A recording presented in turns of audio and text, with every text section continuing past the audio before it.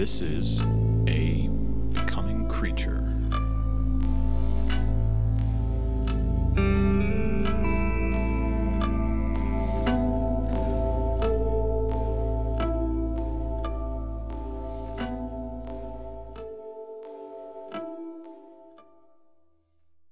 I am here with the wild and whimsical Egg Prophet, who is known for pioneering a whimsical corner of Twitter known for its playful vibing, its connectedness to animals and various foods, and a kind of, I guess, magical realism. Egg Prophet, welcome.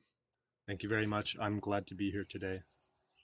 That was quite a lofty sounding introduction. I'm not sure I'm worthy of most of it, but I thank you for your kind words.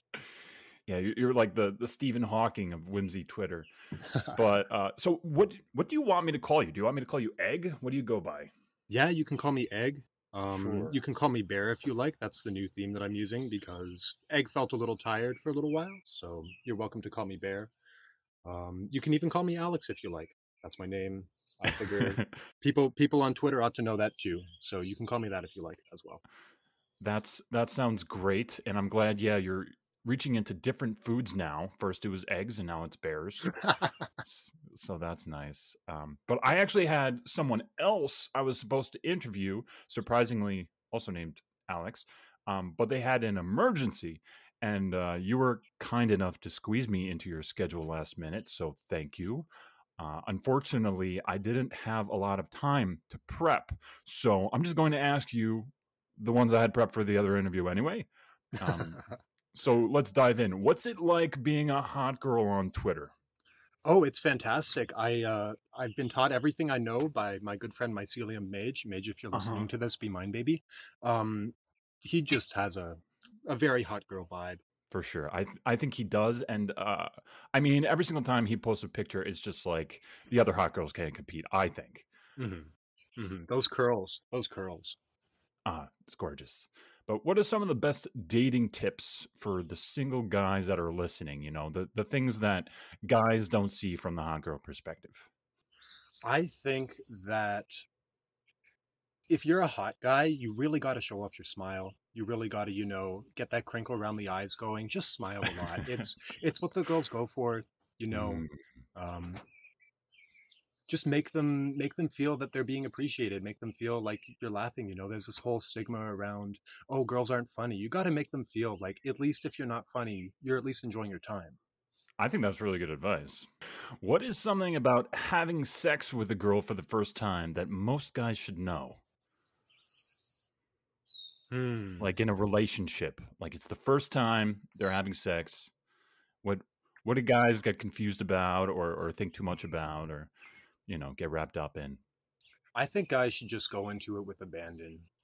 This is the Mm, only time you'll ever be able to have sex with this girl for the first time. I think you should just go yeah, into it, um, just put your heart in. Tell her yeah. you're feeling it. I don't care if you're actually feeling it, just tell her you're feeling it. Jump in with 2 feet, go Hmm. crazy. On that point, why is casual sex so bad so often? Ah, casual sex is so bad because casual anything is just kind of bad. Hmm. I think that if you're going to do something, you should do it with a twinkle in your eyes, but not Yeah. casually. Casual Yeah. is like, you know, it's got a certain sort of, I don't quite care where this goes. No, you should care deeply where things go. Try to, nudge them the way you want them to go. Um, Yeah. so casual sex is bad because it's casual.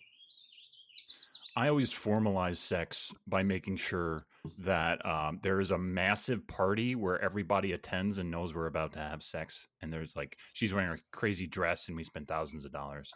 So that's how I formalize the sex to make sure it's not as bad as casual sex tends to be. But IA says men are werewolves, or they like become these wolfish monsters in bed. Are you a werewolf? No, I'm a bear.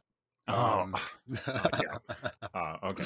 Yeah. Whenever I'm about to have sex, my profile picture where I'm just looking kind of unsure what to do with this fish.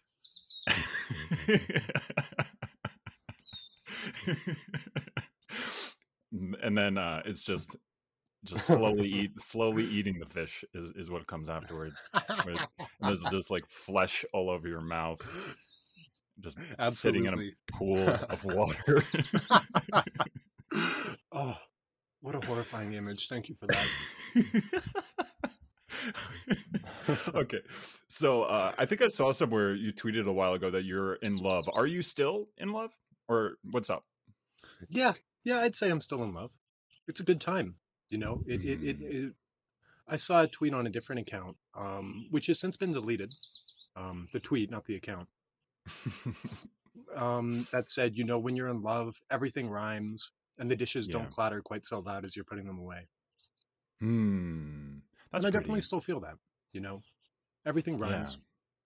That's a really nice way to describe like living a life that feels meaningful, right? Like it's kind of a poetic way to say like things there's a resonance, there's a rightness when you're in love. So can you tell me a little bit about what love means to you and like how you think about that and feel through it? Not even necessarily romantic love, but I mean that could be a part of it. Hmm. I think a lot about these big concepts in using like two different sorts of words. This was introduced to me by a good friend whose name is Bill, who I believe, if we talk about some of the questions that were in the replies to your tweet asking for questions, Yeah. his name will come up a lot. Mm. And my friend Bill really values the old tradition of having sacred words that in passing in normal conversation you use one word, but when it doesn't mean the same thing as this sacred word that you only use when you are in a sacred context. And so I've adopted this habit of having capital letter words, things like capital L love, or Yeah. capital R real for reality, or capital H health is the one that he most often uses. And these are like sorts of words that you can't really describe. Giving them a definition doesn't really work because they exist in a way that can like a different plane of reality that's sublinguistic. Um, Is it like platonic? Like a platonic ideal of a concept?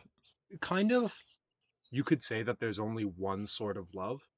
I suppose that's a good metaphor to use for those who know what a platonic ideal is. Um, Yeah. Because I kind of do the same thing. Like, I aesthetically capitalize words when I'm both for emphasis, but also to kind of just say that I'm getting at something deeper than the simple concept that people are regularly writing about. I think it's a very useful way to go into talking about something like um, if you're talking about lowercase l love, then you're kind of saying I'm participating with the concept as it is popularly discussed. mhm. And then, but if you're talking about capital L love, it's kind of like saying take a beat on thinking about what I'm trying to talk about here because I'm talking about something where like I'm improvising in the world with this thing that is ineffable. Yeah. So I feel like I'm doing the second a lot more Hmm. recently. It feels very participatory, very improvisational. Um, I'm always creating something new whenever I'm acting in the world. And so I think that I don't really want to define capital L love because that's not something that you can really speak about. And when you Mm. try to speak about that, then as my friend Bill says, you fall into pathology and you start defining things that it's not. And because you're trying to do something that you simply can't do. Um, So why are definitions pathological? I wouldn't say that all definitions are pathological. Mm. I mean, I'm sure you've seen how much I hate it when people tell me how to use my words on the timeline. Right, right, right. Yeah, I'm very particular about my words meaning exactly what I want them to. and people not telling me that they mean something different than I mean them for. And I wouldn't say they're pathological. I think it's very useful to have, you know, being able to discuss the same thing. Um, Mm, I just think that there are things that you don't need to define because you can feel them. Like you can feel when you're in love. You don't need to have a definition for that. You can feel what it's like. You can write a poem about it. You can, put it into an act. You can buy something for somebody that you love. You can make something for somebody that you love. But you don't have to be able to define it. And by defining it, you're taking it out of, its living existence. Its its flow. You're taking it out of that flow that you're in when you're in love, and you're trying to say, oh, I'm going to use, the concepts from the master and the emissary. You're like taking it into the left brain and trying to pick it apart and turn it into hmm. something that's spread out on the table in front of you and that you can poke at. And I think it's very useful, but I also think that it kills the alive nature of like the capital L love that's, ineffable and out there, but you can still experience directly. Yeah, I have a question about what you're getting at now, and that's you said vibe discourse is making me realize just how much my basic epistemological premises have changed in the last 2 years, and it is really quite startling.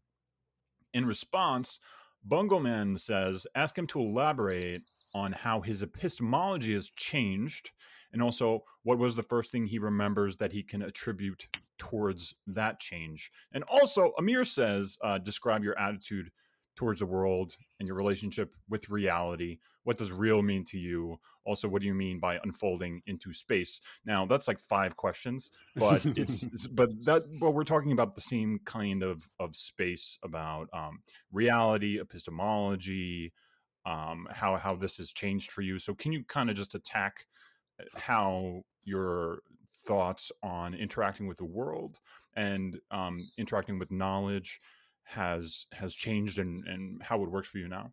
I'm going to start with my path into this because Sure, take your time. Yeah. I think that ontogeny matters. Like my personal development matters for who I am. I was raised in a very, very atheist scientific family. No mention of the Bible, no mention of God, quite often explicit denial of God existing, and sort of mocking of people who believe that there's some supernatural entity who lives in the sky and Right. changes things. And so as I was growing up, that's also what I believed. Hmm. And around 14, 15, that sort of age, I was like, very Reddit atheist sort of thing, though I was never on Reddit. And I'm very glad that I never stumbled upon Less Wrong during that period, because I would have just jumped into it with 2 feet wholeheartedly. It's embarrassing to think of what might have happened. You probably would have became the way I became, which is that I was like a super angsty atheist that was arguing with people on Reddit. Yep. That was my path, but I'm, I'm we kind of ended up in the same place. But please continue. I'm delighted that I never went on Reddit at that point in time. Hmm. So I don't remember when I first started thinking that, there's something else here, there's something else that um, I should be looking at, rather than just, science, atheism, blah, blah, blah, blah, blah.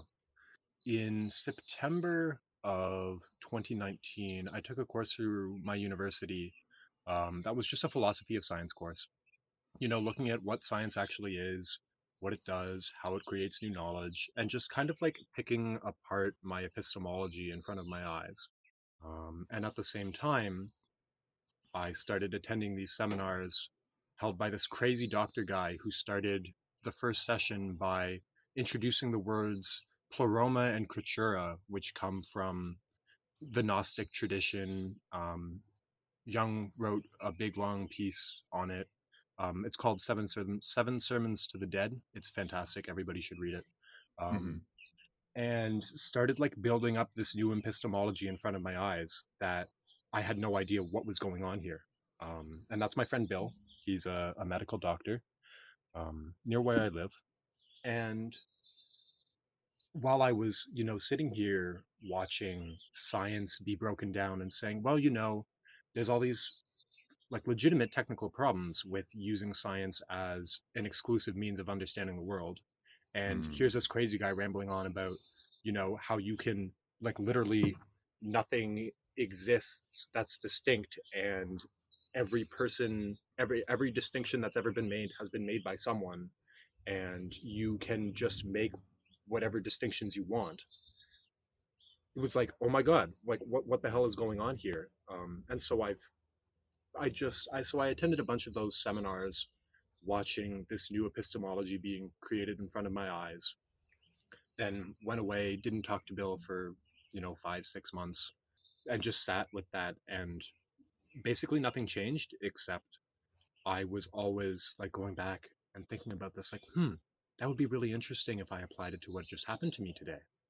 Um, mm, and all of a sudden, I started thinking about that more and reading some books that he had recommended in a Facebook group, and all of a sudden, I just started participating more and improvising more and thinking of myself as an agent rather than, a subject in an objective universe, and thinking of mm. myself as something that creates and participates. Can you make a quick note or like expand on what you mean by agent in this way versus like subject or object?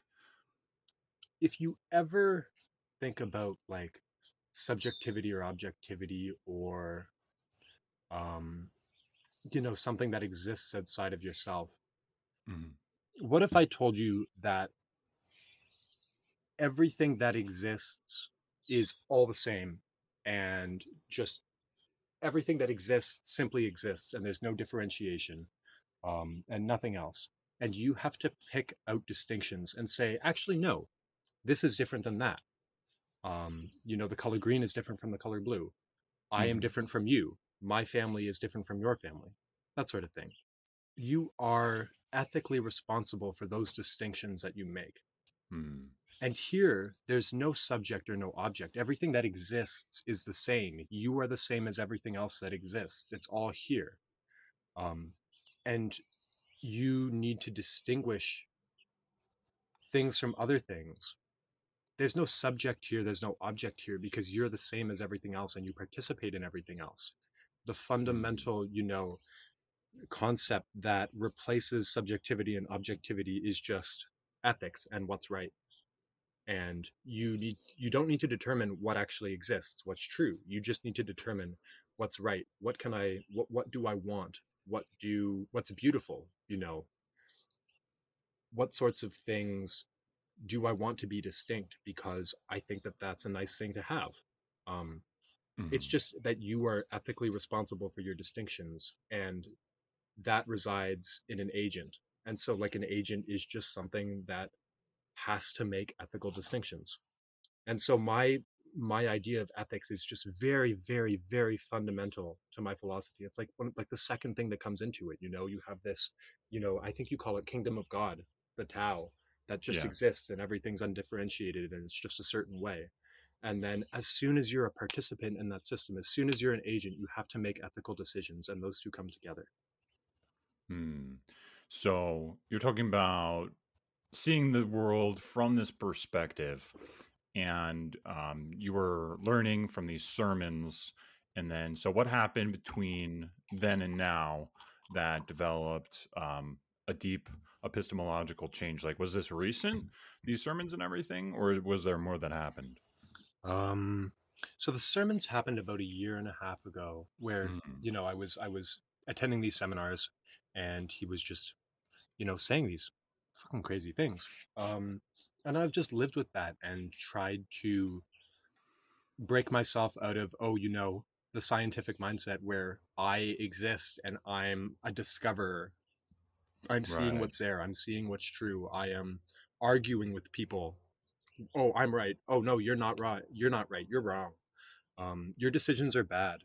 That sort of thing. And I'm just like living and participating and acting in a system and seeing what happens. And it's just practice. You start learning to play jazz and you learn to improvise. And so I feel very much like I'm learning to improvise and I'm learning to play music and I'm learning to dance with people. And those are like metaphors that I go back to all the time, multiple times throughout the day. I'm dancing with someone. I should be watching their dance moves and learning to dance with them and never stopping that dance, because stopping the dance would be a tragedy. You wrote, "God, I hate moral theories. Just do the right thing. It's that simple." And I think this is kind of what you're getting at. But I think for a lot of people that think deeply about morality, this is like a nonsense concept. And there was that guy that recently wrote at length about why like vibing is dumb, and maybe I'll link that in the show notes or something. But can you tell me a little bit about like how people can actually practically do the right thing in difficult situations? Hmm. I try not to think too much when I'm in situations. Like, it feels like the right action just flows out of me if I do what comes naturally. Like, I don't usually think, oh, should I go to this party? I'm putting other people at risk. Um, blah blah blah blah blah. COVID, that sort of thing. Like, let's use that as an ethical dilemma, because that's the very first thing that popped into my head. I Hmm. usually don't try thinking about that so much as just saying, hmm, how do I feel about this? Do I think this is right? Do I think this is not right? And there's like an intuitive sense of right and wrong, you know? Like, I don't know Yeah. if everybody has this, but it just, instead of twisting yourself up in knots about things, just do what you think is right. Like, there's pretty much that that's why the tweet is written the way it is, because I don't think that moral theories really come into it. I think that you should Right. just do what you think is right. Um, Yeah. It always seems like people are not aware of what they're doing. Like we know what the right thing is, and then we either just tell ourselves a story that justifies the way we feel, or we tell a story that like convinces us that the thing that we think is, intuitively moral is actually wrong. mhm. And this is why I think overthinking is so bad in like relationships. I talk to people about relationships all the time, and they're like, "Oh, I'm like with this guy, and I really like him, but maybe he's not making enough money for me, or I really like him, and we really get along, and everything's great, but his mom doesn't really like me, or something like that." And it's kind of like they're hanging on to all of the smallest, least important things and ignoring the biggest, most important thing, which is that there isn't any problem. That the reason things are going great is because the feeling is what matters most. The experience, am I actually happy? Can I notice that I'm happy? So yeah, I think people get tied up a lot in feeling that their thoughts about a thing are realer than the thing itself. Yeah, yeah, I vibe with that a lot. That's something that I've had to play with a lot to overcome that tension between, oh, I'm probably valuing my thoughts over like my firsthand felt sense of what's going on here. Right. Um, Right, exactly. and just tuning into the felt sense of what is going on here, and just bypassing thought completely when I am trying to improvise, when I am trying to get in the flow with other people. There are times when I think it's not useful to get in the flow with other people, or I think that that shouldn't be the primary thing. Um, Mhm. and or well, no, that's not true. I always think the primary thing is to get in flow with other people. I think there are times when thought comes into it, and you have to do that because you are trying to nail down precise concepts for instrumentally useful goals. Yes, Um, exactly. and then, thinking and being precise and definitions and all that, left hemisphere thing like language and, oh, you Right. shouldn't vibe because vibing assumes that something is fundamentally unknowable. Yes, that's instrumentally useful. You should do that when it's useful, when Right. the situation calls for it. But primarily, I think that just getting in flow and tuning into felt sense and that sort of thing is much more important to me personally. The way I'm thinking about everything that you're saying is, have you read Finite and Infinite Games? No, but I've gotten a fair Okay. amount of it just But through yeah, it's in the osmosis. it's in the water. Yeah. Yeah. But the basic way that I would approach this using the context of that book is that the infinite game is basically like being here and being playful and improvising is what you're talking about. Of it's somewhat intuitional, but I think intuition is a limited way of describing it. But it's about being fully in the change and being the change itself. Yeah. And so you're talking about the usefulness of thinking, and you're talking about goals. And that gets to the kind of like the finite game, which is essentially that we're using our agency to make distinctions in the world that allows us to create rules that limit Hmm. the space in which we can play in order to achieve something in the future. And this is perpetuating knowledge. This is how knowledge is perpetuated at every level. And like that's what words are doing. We're trying to take all of this big experience and describe it in this way that someone else can be manipulated into thinking about. Yeah. But so it's all like tied together, this whole thing about agency of making distinctions.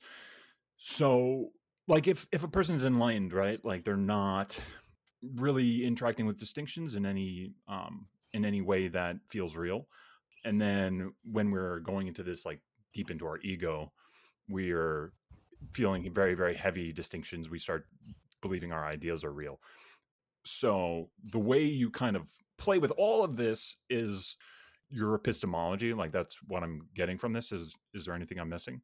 No, you summarized it very well. In fact, much better than I might have myself. um, Yeah, and this is where I'd like to touch on what Amir asked, the first part of his question about what I Uh-huh. feel like about reality.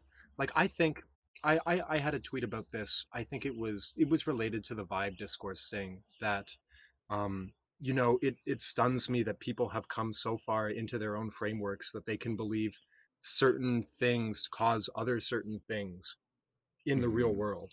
Yeah.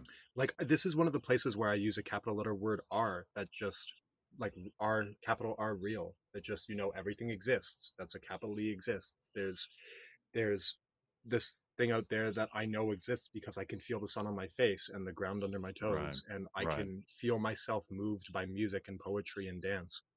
Um, and I Hmm. don't need to think about it being real to know that it's real, because I have a Yes. felt sense and a first person experience of knowing it's real and wanting to believe that. So that's what I believe. And then there's the lowercase r real, where blah blah blah, is climate change real? Well, yeah, sure. You can say climate change is real. You can say anything's real for instrumentally useful purposes. That's part of making distinctions. Right. So that's how I think of it. There's, the one in my wholeness, in my right brain, I know that everything is real because it's real, because it exists. And then in my left brain, in my separateness, I can take things apart and say, my right brain telling my left brain, my wholeness Right. telling my separateness, let's say this is real. Let's believe that it's real. Let's treat it as, objective truth. This is where the separateness comes in, objective and subjective. It's a useful distinction. And then see what we can do with it and see if there's usefulness to it. I try to remind myself not to think of that as, oh, economics actually exists and is a causal force. That seems Hmm. a very odd proposition to me. Yeah. What I would add to this is saying that delusions are real. Oh, Like absolutely. my memories are memories, and to the degree to which they're memories, they are real. But to say that memories are like facsimiles of some event in the past is a stretch, right? My memories are merely memories, and the delusions I have are real because I experience them, but they're delusions. And if I confuse them for being something that's going on in the world that is greater than the way that I'm directly experiencing them, then I'm confused. What do you mean by confused? When I say confused, essentially what I'm saying is that a person is not aware the degree to which what they experience is real. Like when somebody is properly aligned with their experience of the world, I would say that is not confused. So it's kind of the concept that everybody is already enlightened, but not everybody knows they're enlightened, or not everybody is aware that they're enlightened, which is, I would say that's actually kind of odd. Like it's the other way around. A lot of people are aware that they're not enlightened, but being enlightened is something that like you're not really even, it's not something you're thinking of. You're not thinking, oh, I'm enlightened. You're just experiencing the world, right? So Yeah. it's a not a place of ideas. It's a place of experience. And now ideas might be part of the experience, but it doesn't fit within the framework of ideas. So confused, when I say confused, it's kind of like when the ghost in you identifies with all of these things. So when the ghost in you identifies with being, a Braves fan, or when the ghost in you identifies with being hungry, or identifies with being attacked, like all of those things, that identification is confused because you begin dealing with all of these distinctions which are not really consistent with the true nature of reality. But the reason this is difficult to talk about is because those things are still experienced, like including Yeah. the identifying with the thing. And so I'm not saying that identifying with the thing is not a true experience. So it's difficult. It's difficult to talk about. But I'm just using the word confused in order to kind of point at gradations of being present. Yeah. Okay, I like it. I'm very glad that you brought, the experience back into it because, I have in flow state sense of being attacked, I mean, you get attacked by bears. Hopefully not, but That's, yeah, no, hopefully not. unless you swing at me, but If you write a bad tweet, I'll eat you like that fish. But there's still a very felt sense of being a Brave fan. Yeah, I don't quite know where to draw that distinction of what it means to be confused. So I'm glad yeah. you've done it for me. Um, I'll sit with that and I'll think about it and I'll move my way through it. I appreciate the indulging me. Yeah, I mean, I'm kind of working through it myself because I have these concepts where there's like belief and then there's like root belief. So like you can believe that a photon behaves a certain way, and you can believe that to the point where like you will be shouting someone's face over it, where like this is something that's really important to you. But you can also believe it to the point where it's like it's something you might write about and you might talk about it being true, but in your heart you're like, it's just a made up idea. Yeah. You don't really know anything about photons. And then you have the root belief that I am in danger, right? And there's like that identification with something that's not here, and that is very very useful for survival. And I think that's why like it exists. And so to say, oh, get rid of it because then like you'll be all happy and present and everything, that's not always the case. Like this stuff is useful, like we're talking about towards some goal like survival, but it also gets in the way of that improvisation and that play that we're Hmm. all capable of doing and should be doing most of the time, because we're not really in danger most of the time. Being able to see that is a way of just being less confused, right? So the person that is fighting for their life is not confused, even though in that moment they're being extremely egoistic. But it being extremely egoistic when everything is fine is a way of suffering toward no end. Being extremely egoistic, having high agency in the moment, Mhm. making many, many, many distinctions because you have to get out of this dangerous situation. That's Right, fantastic. We have that capacity for a reason. It's right. it's useful. It keeps us alive. But I feel like I hear something and I just want to put it out there to like try to summarize what it is you're saying. So would you say it's confusion is when you take your distinctions, your beliefs about lowercase r real, and then impose them wholesale, like just shove them onto capital R real and like what actually exists and just say, yes, what I believe just is reality. It is Yeah. reality. I'm not listening to what's actually there. I'm listening to my own distinctions about lowercase r reality. People do this all the time in religion. And this is the thing that I always hated as a kid. And it was the thing that I hated when I rejected religion when I was like 16. And it's the concept that God is knowable, and that um, it's a kind of idolatry. It's the idolatry of the self, it's the idolatry of the intellect, and it's even the idolatry of God. Because when you praise or worship this concept you have of God, even though you think that's right, that is actually sinful. Like, I think that kind of person would, quote unquote, go to hell, and like according to the rules of the Bible and everything. um so like, if someone is worshiping their idea of a thing, then they are excluding the mystery of the divine. And the mystery of the divine is what allows faith. That's what allows prayer. It's what allows trust. It's what allows a person to lay down their life, right? So the mystery of God is this wonderful and unknowable thing. But when we try to box God into the definitions, because of this scripture says this and that, then I know God is this way or in that way, that hubris is disgusting. I like like I it's difficult for me to really describe like why I think this is like the worst thing in the world. But this is all tied together into the edification of the self. And not only has it always rubbed me the wrong way, but for me, like, this is the big bad enemy in the world. Yeah, that resonates. I like it. So what do you mean by unfolding into space? Imagine, you're struggling with some sort of problem, but you don't really want to struggle with it somewhere dark and dingy. So you go outside and you lie down in a hammock in the sun. And then, you're struggling with your problem. You're struggling with your problem. You're sitting in the hammock. The sun's not really helping. The breeze isn't helping. The bird song is there, but you're not really listening to it because you're really in your head struggling with your problem. And then a couple hours later, if you're a real thinker type, you get up, you notice your muscles are sore. So you're like, damn, I'm sore. I'm going to get up. And you just stand up.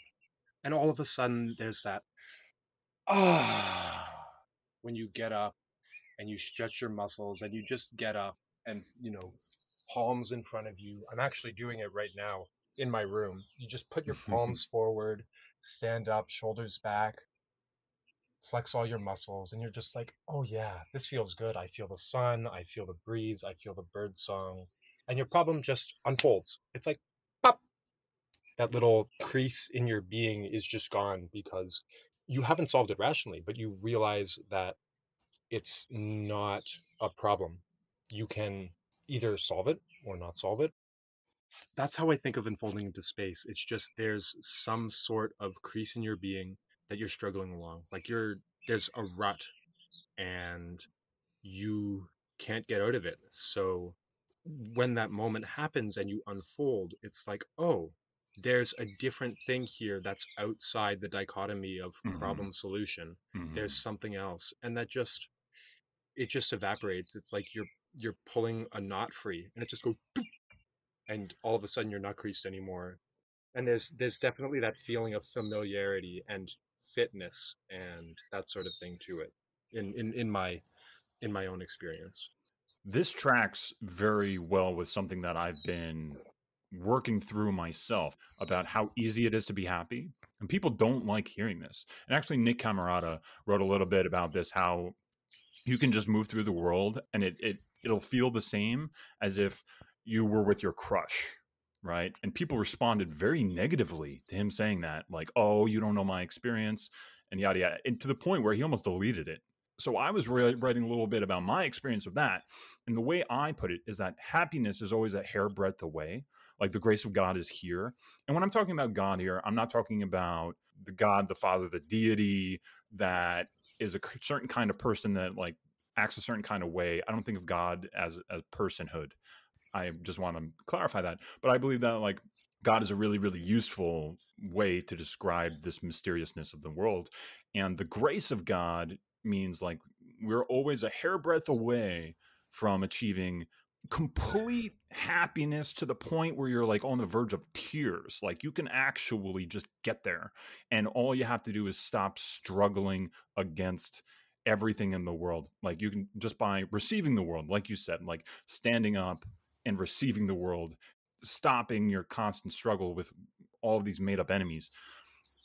So I've been thinking about this a lot and practicing it, because I do find myself in my head, and then I just like go, dude, you're so stupid. It's like right here, like just freaking smile, like it's amazing. It's not hard. And I mean, for the record, like I came out of like the dark night recently. I was in a really dark place, but even in that time, I was tweeting about how easy it is to be happy. And it's true that like all of this misery and depression is a kind of it's like a kind of choice. It's like I'm honoring something when I'm being depressed. I'm honoring something when I'm being Yeah, miserable, yeah. you know. And I might be drinking really hard and it's cuz I'm punishing myself, but that's like like I'm doing that intentionally. And a lot of people don't want to take responsibility for that. They want to blame it on a disease, or they want to blame it on circumstances or on the world. But ultimately, we can just look at ourselves and be like, I'm in a really dark place right now, and I'm doing this to myself, and that's where I am right now. On the other side, you can also just say, I can have the agency to choose happiness in any situation. You know? I really like that you've brought honoring it into the space because that really resonates. Like, do you ever just sit down and feel overcome by grief and then put on sad music and indulge it?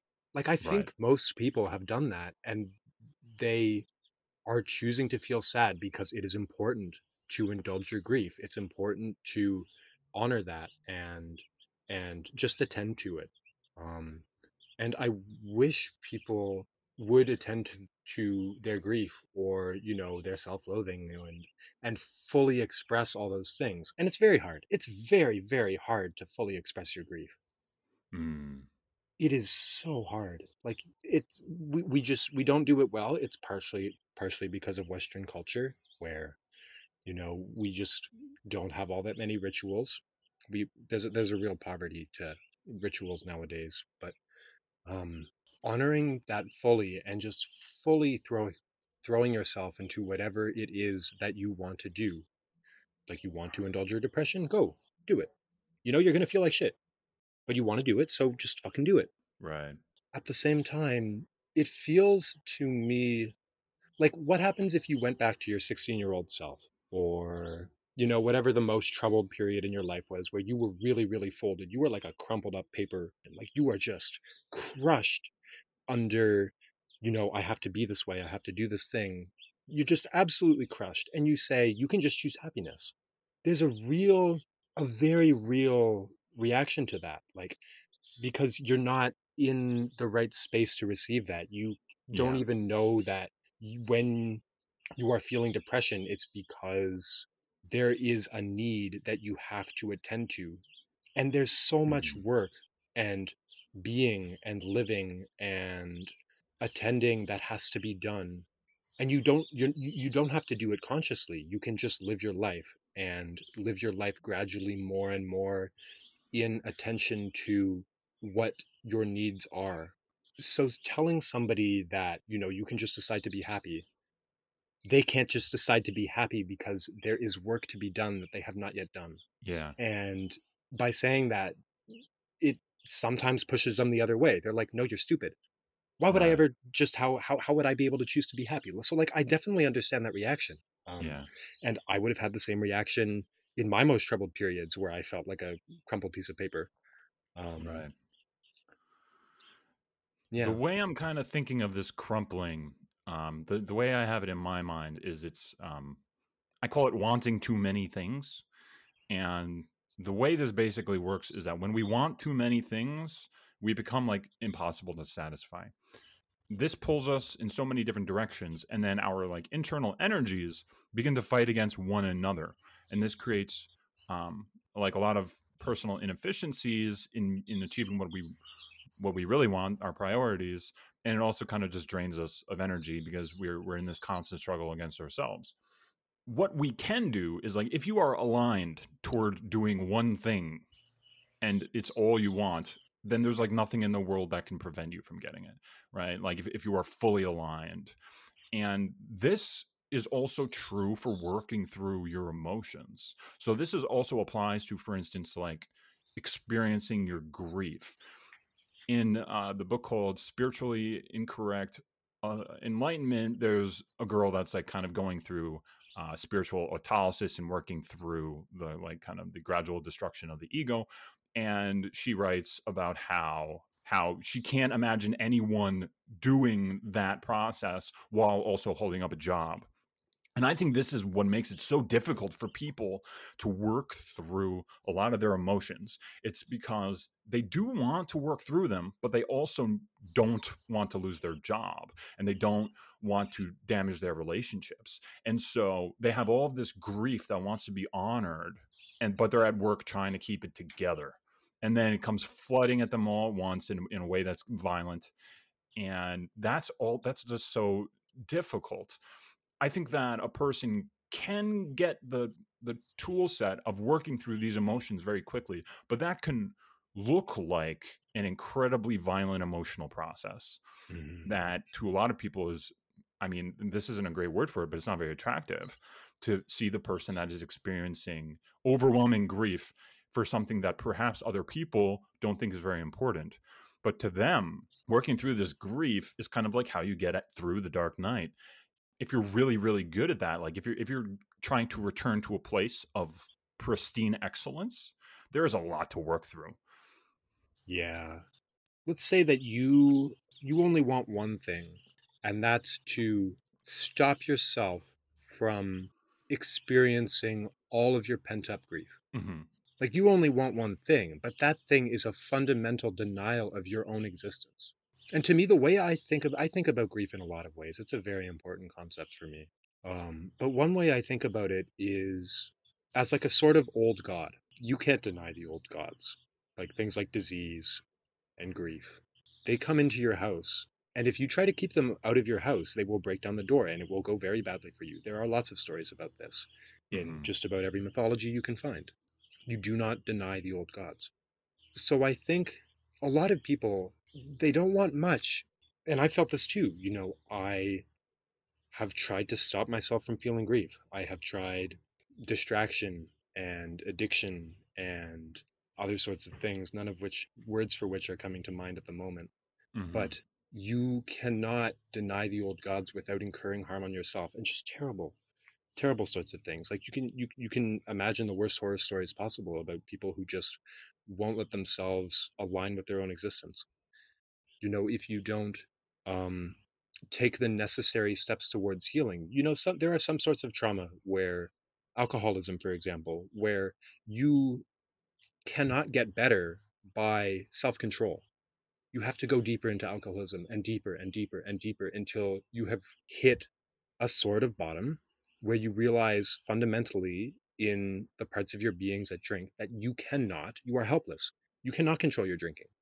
It is impossible to control yourself because you want to drink. And so you have to say, I am helpless. And this is where the 12-step program for alcoholism works really well. Like you submit yourself to some sort of higher power and say that I am helpless. I am helpless. I am helpless. But I can do this not through controlling myself, but by submitting myself to something that's greater.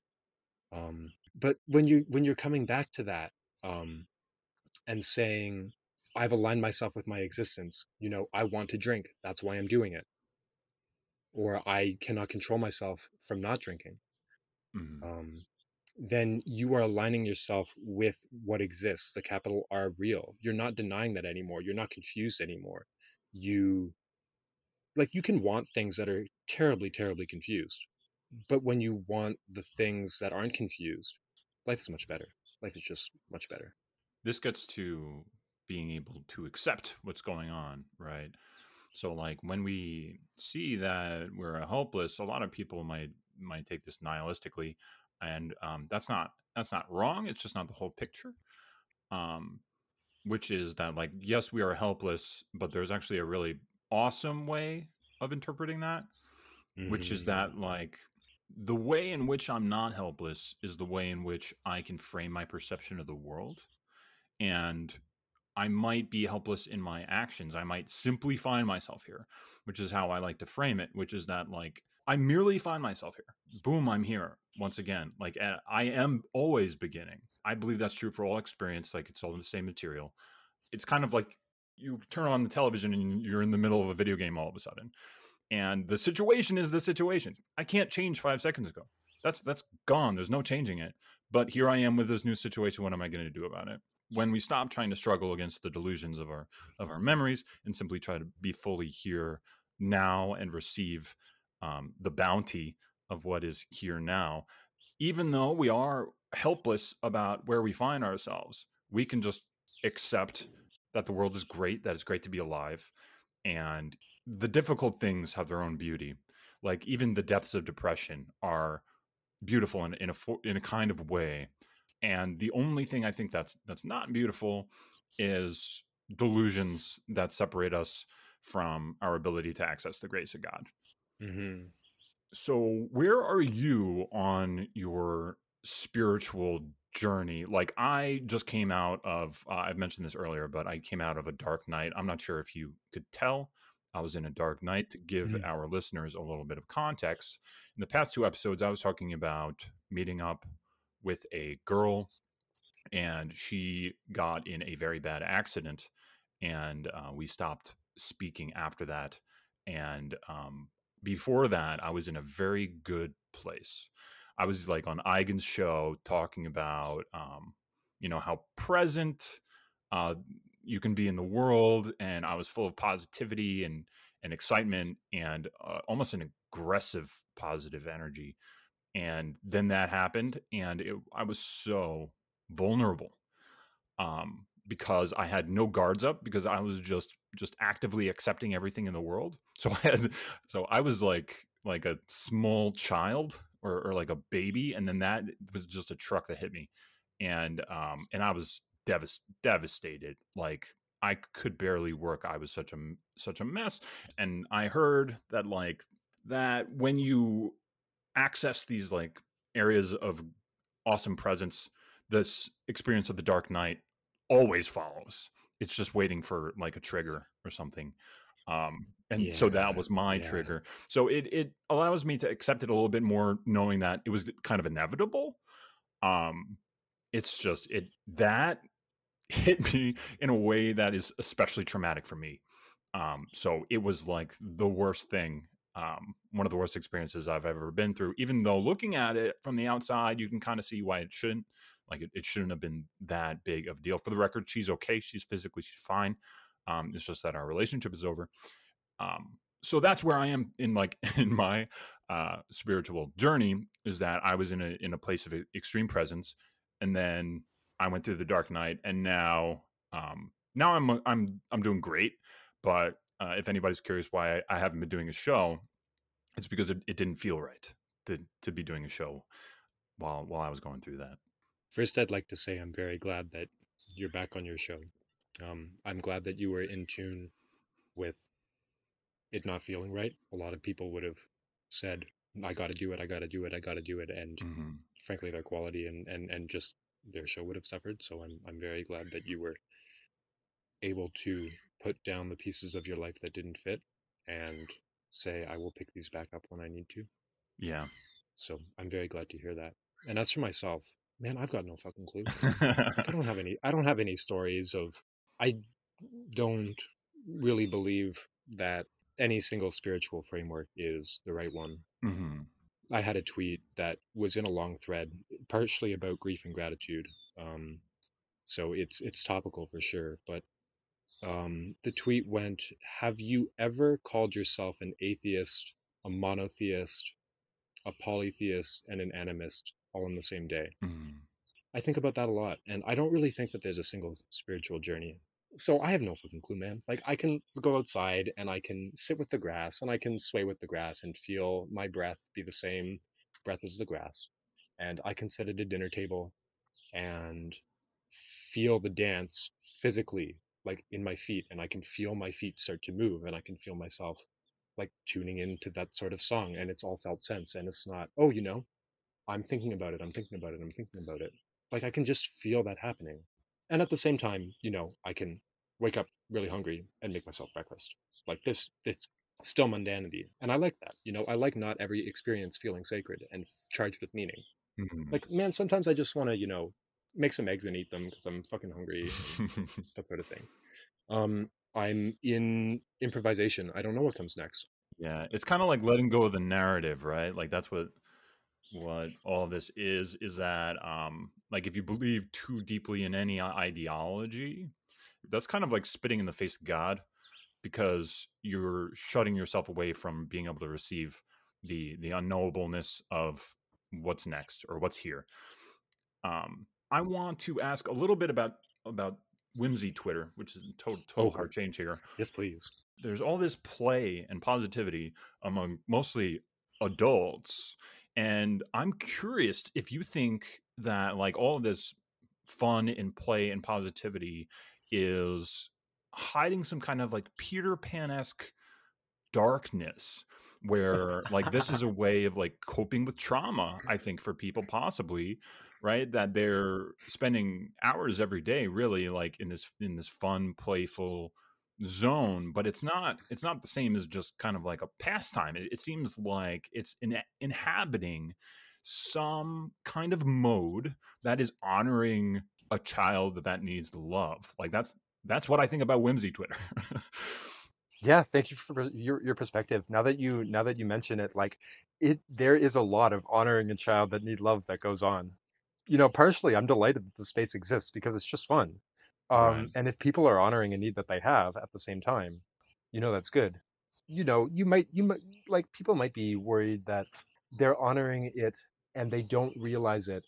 So the effects aren't felt and they Mm, aren't getting better and they're just spiraling deeper and deeper into entertaining this child without realizing that there's a child inside that also needs a hug instead of just entertainment. I mean, I don't know. I'm not inside these people's heads. I do it because it's fun. I do it because there's a sense of inspiration that comes from it. My own creative process is I'll be sitting in a garden weeding and a tweet will come into my head fully formed and I'll just type it out as fast as I can with autocorrect turned off so that it's typoed to shit. Um, that's just what I do. And so, do I think that there are people on Whimsy Twitter who are in need of some sort of work? You could call it trauma. I don't like that word. I don't like that frame. So I try not to call it that. well, tell me more about that. What don't you like about it? Hmm. I just don't like the vibe. It's really just that. Like there's so much work and thought that has gone into resolving trauma and trauma-based therapy and blah blah blah blah blah. And a lot of it feels like interacting with a child as if they're an adult. Like, you're an adult, so you walk into a therapist's office and they see you and they see, a 30-year-old who is a professional and has a job and has mental health issues. And there's something very serious about that. But you think they need to be treated like children, like more like No, I vulnerable? don't think they I don't think they need to be treated like children.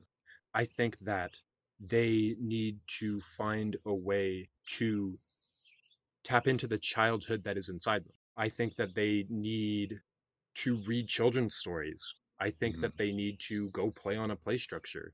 Yeah. I think that they need to, in absence of those sorts of things, to be engaged with some sort of, whatever it is, rhythmical poetry, Yeah. very, very simple singing. Communal song is very, very good for this. You know what's funny about this is that I just did that thread where I was telling people their ages, Yeah. and they were all like 15 or 16 or 17, Hmm. Hmm. and a lot of people were just like kind of icked by that. But I would say it tracks a little bit with what you're talking about. But you're talking about the typos and everything. What's the deal with that? Like you and mycelium are both really big on the typos. The typo started because I was like, "Huh, my my my words keep autocorrecting to other words that are not what I meant, so I'm just gonna turn off autocorrect and Mm. to hell with it. If people want to figure out what I'm saying, they'll figure out what I'm saying. Um, and it just happens. I hit the wrong key. My typing isn't very good. I have really thick fingers. So, it's just and it feels playful. Like a friend of mine, I think his name is Leo Tenebrae. or something. He's a lion dude on Twitter. You'll see Hmm. him every so often. He said that it's like talking to a 5-year-old child who hasn't figured out the language yet, and I really like that. I think that there should be a 5-year-old child on Twitter, who is just saying absolute gibberish. And for those who actually want to figure out what I'm saying, having to put it back together is, I think it's fun. I always enjoy Yeah, when it Mage is a send little bit of a puzzle yeah, whenever Mage sometimes. sends me a DM and I'm like, Yeah. what the fuck did you just say? Oh, and then I have to, think about it and say, oh, okay, this is what this letter means. But it's also just very, it has like a very earnest and whimsical vibe to it, which I think is a good, um, it's a good balance to the heavily, heavily ironic shit posting that happens quite often. Yeah. Solar T Rex wants to know who you think Solar T Rex is. I've got no clue who Solar T Rex is. I thought he was you. I wish. I wish. I really did. Oh, I was like, no, oh. I have no idea who Solar T Rex is. I've like other people um have guesses, and I'm like, yeah, that could be right. But right now, like Solar T Rex is just Solar T Rex in my head. Hmm. Now, my favorite would be if Solar T Rex were humongous. Humongous. His Yeah. old at was Humongous Eternal. He's the guy who just types in all caps and says truly, truly awful things on the timeline. I love the guy. I love him so much. I hope it's him. I think that would be a very good offset to his normal Twitter brand. So that's who I hope it is, but I have Hmm. no clue. So why Egg Profit? Like I know that like it was probably had something to do with like Eigenrobot and Adventure Time. But it seemed to kind of come out of left field, and it seemed to be like the first of its kind where you were everybody was doing a little bit of a robot thing, and you kind of did the egg thing instead. But why eggs?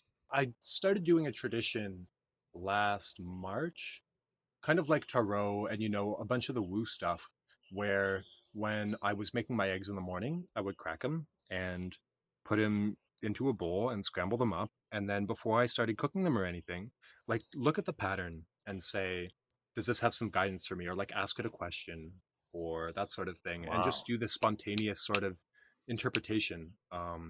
And then give a prophecy. And it might not be a prophecy you want to hear, or it might be a prophecy you want to hear, and then you eat the eggs and you commit to that, and it nourishes you, even if it's something that you don't want to hear, and it keeps you going, and that's the start of your day. Eating your shadows, but they're eggs. So now I'm thinking this is like all of the eggs you've eaten, like thousands and thousands of prophecies. I did not expect it to be this deep. Oh man. Wow. A friend of mine was like, before I even, like, I was on Twitter in a different corner of Twitter, but that's not really something I need to talk about today. I was mentioning my egg prophecy to them, and they're like, damn, bro, you're like the world's first egg prophet. I'm like, hey, that's a nice name. I'm gonna take that name. And so Mm, when I wanted to make a Twitter account because I was in like Eigenrobot adjacent circles, I was like, yeah, sure, it fits. yeah. And then I searched Adventure Time Egg because I wanted to be in universe with the dude who had introduced me to the space. And I've never watched Adventure Time. I have no clue what it's about, but the little egg guy is cute. Yeah, I think he's only on the first episode, just for like a little while. And as I was like, man, that's Great. pretty that's pretty esoteric. I'm a little bit character. I'm a little bit character. Perfect. I wanted to ask you about this tweet because I feel like it could be about a lot of different things. You said, if I wanted to make someone feel excluded, I would probably create a real complex model of the world that uses completely unintuitive distinctions and take a bunch of normal words and redefine them to mean very specific things that are kind of but not really the same. Is that about like legibility? Is that about enlightenment? Is that about rationalists? Like, can you tell me what this means? It can be whatever you want it to Hmm. be about. I mean, What does it mean to the you? the context of it was somebody retweeted Yud onto my timeline, and I Uh, was reading and I was like, I don't know what the fuck this guy is talking about. And then there were like other people who were talking to him about it, and like they were having a conversation. And the whole time I was like, this doesn't mean anything. I'm not getting anything out of this. Like, what is going on here? So I, sat down and wrote this tweet, and it can be about anything. I mean, I think one of my very first tweets was um, death of the author, but the author was only ever nominally alive in the first place. I don't claim any ownership over what my tweets mean. If somebody wants to take it and, misinterpret it or think it's stupid or like make a paper mache soccer ball out of my tweets, I don't care what you do with it. Just have fun with it. So the context is, rationalists were taking over my timeline and I didn't like it, but What I'm thinking about is that like excluding is a way of belonging. yeah. So like they make these incredibly small niches, and it's kind of like there's nothing more exclusionary than an inside joke, but those inside jokes make people feel connected. Yeah, so I'm wondering, like the way you tweeted this is it's talking about excluding others, but it makes me wonder if like the complexity that people are dealing with is intended to make them feel more connected because these barriers to entry kind of create a niche for them to participate with others, and this kind of mirrors a little bit of what we're doing. The way Yeah. we handle, I mean, we handle a lot of words in even just the word rationalist, but we handle a lot of words in a way that is very different from other people, and we do a lot of things like the whole, I don't even know where that came from, but like the animal meme of oh, I love this animal. I felt excluded. Would you like to know where it came from? Sure, but even I felt excluded because I was like, I don't know what is this? Where is this coming from? But yeah, go on. All of the crazy stuff you see on the timeline comes from Cheesecake. It just she's a little trickster god of the corner of Twitter, so it was Cheesecake. Um, Uh, but to use a rationalist concept, walling your garden is very useful. I mean, Whimsy Twitter has a really high barrier to entry. Like, you yeah. have to figure out what the hell this means. Like, there are people who have typos in every single word, and it's like it's a skill to be able to figure out what the hell they mean, and you need to know, like, my typos and Mage's typos have very different flavors when I look at them. Like, Mage Yeah. just kind of sticks, like he just hammers the keyboard, and there's quite often, a lot of extra letters, and they're very gentle letters. There's a lot of L's and J's and I's and not very many X's and There's a flavor to this illegibility. hard. Yeah, there's definitely a flavor. And mine is just like I hit the wrong key. There's only one letter. It's like a substitution thing. So like there's a high barrier to entry there, and I don't really know how I feel about it because I Mm, haven't thought about it. But I like my corner of Twitter. I don't really want people coming in and saying, "No, you have to stop making typos." You have that right. whole thread about authoritarianism and seeing how people dictate your use of words or your spellings is a way of saying, oh, do I want this person to be a friend? If they're authoritarian, no, I don't. Um, so I think that thread was one of the reasons that I just turned off autocorrect in the first place because I was like, it'll be fun. Being yourself in a wacky way is an excellent way to weed out the people you do not want to spend time with. And by doing the opposite, when we're trying to fit into the mold of other people, we just invite all of these people that we don't even want to be with. So it's Yeah. like so self-defeating to try and be the way anybody wants us to be. But I wanted to ask you a little bit about what you are doing. Like somebody told me you're doing like some homesteading thing or farming, and you hmm talk about how much you love dirt. So can you tell me a little bit about what you're up to? So, right now I am working at a permaculture farm on Manitoulin Island, which is like in northern Ontario, kind of halfway between Sault Ste. Marie and Sudbury, for those of you who have like arcanely good knowledge of what Ontario looks like. Um, but it's not really a farm, it's more of like a big gardening operation. We've got like 15 garden beds, a couple greenhouses, and we're just growing things. Like it's a community of really, really wonderful people. What do you do with the who plants? well, we plant them and then we grow them and then we eat them. So it's like a so it's for personal consumption. Yes, it's for personal consumption. We don't sell anything. We don't make enough to sell anything. We have a project. We're trying to start a food forest. There's some conservation land right next to us that we have use over so long as it doesn't look commercial. So we're planning to plant a bunch of fruit trees and some edible like ground cover that's native to the area that's edible but has been taken over by field and just try to restore that land to the extremely productive forest that it used to be before it was used for um, commercial farming. And so I'm really excited for that project. Yeah, that's real. That's like seeing like a state in practice. Yeah, That's it's cool. like just finding that lowest level energy state for the land, which is Yeah, actually very, very energy efficient. You yeah. have all the trees and all of the energy that comes from the sun is turned into something useful. Um, and yet it's what the land would naturally do if you just left it. I find that concept so aesthetically satisfying. That's so cool.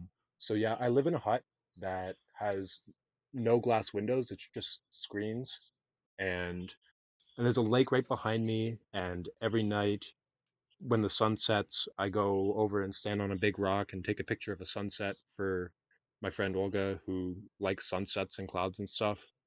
And yeah, it's just every day I have my hands in the dirt, or I'm building tables, or I'm welding. You're just doing something in the real world that's not on a screen. And it's very healing. It's very healing. It's it's like you're realizing you're in a dance instead of staring at a screen all day and writing tweets and writing code and doing dumb shit where there's no feedback. But like there's actual feedback here. I love being dirty now. I love the feeling of having dirt on my arms and hands and under my nails, even when I'm eating dinner. Like it just feels wholesome. So how many people are here? There are 10 or so, maybe 12. How did you get started with this? I looked it up on I wanted to do some sort of in-person farming thing, so I looked up um, like permaculture farming Ontario, and this place popped up. And I have no idea why it popped up, considering it's such a small thing, but it did. And I called up the guy who runs it, Justin, and said, "Hey, Justin, I have no experience farming. I have no experience using I mean, I've used power tools, but I've never used them as a job. And can I come and live here for the summer?" And he's like, "Yeah, sure. We'll make it work." So it's a very nice group of people. So how long have you been there? I've been here since the start of May. Okay, so this is pretty recent. Yeah, it's pretty recent. Staying for the summer and then potentially going back to school in the fall. So you are have recently entered this spiritual journey and you're coupling this by like returning to the land and interacting with life and nature in this deeply present way. I think that's so beautiful. Like I think that's so awesome. That's just like it's just absolutely incredible, and I love that. And I wanted to thank you for coming on. I have a couple closing thoughts if you don't mind. Oh yeah, no, go ahead. Yeah. So I want to give two prescriptions for people. For you, Nick, I would like to ask you first, do you know anyone who has PTSD? Mm, It's a very personal question, and I apologize if you're not comfortable with it, but I think that this is important. I don't think so. Okay, I'd like you to find somewhere in your community where there are people who suffer from PTSD or are recovering from it and who are like deep in their struggle with it. Deep in their struggle. If you have any friends who are therapists, they'll be able to help you. If you Hmm. have any therapists in your past, they'll be able to help you. And I want you to go and talk to somebody with PTSD and just ask them what their relationship to memory is. Hmm. I will do that. And for everybody else who doesn't understand what Nick means when he talks about you can just decide to be happy, as I've been on this podcast, I've been sitting and looking out at the long grass that surrounds my hut and watching it sway in the breeze. So I'd like to invite you to go find somewhere near where you live that has long grass and on just a nice summer's day, go there, sit in the long grass. Make sure you have long pants and a long sleeve shirt if you're somewhere where there are ticks, and just sit in the grass and close your eyes and breathe and breathe and breathe. And I think that that would do you some good. Thank you so much, Egg Prophet. Thank you for squeezing me in with such short notice. I had a really good time, and I feel a lot closer to you now that we were able to talk about all of this stuff. And I definitely feel a brotherhood with all of the things you've been going through. So Yeah, appreciate you, man. I appreciate it too. Thanks for inviting me. It came as a surprise. We've interacted a lot more when our accounts were smaller, and now that they're Yeah. big, there's a drifting apart. So I appreciate that you invited me here, and yeah, it's fantastic. I am so grateful that Alex was able to come on. You can find him on Twitter at eggprophet. You can subscribe to more episodes at becomingcreature.substack.com. The new music is by Frank IV. I think he did a great job. Thank you so much, Frank. And the art is by Foreshaper, and we have more music that is by Murphy Chicken. Thank you so much for listening, and I'll see you next time.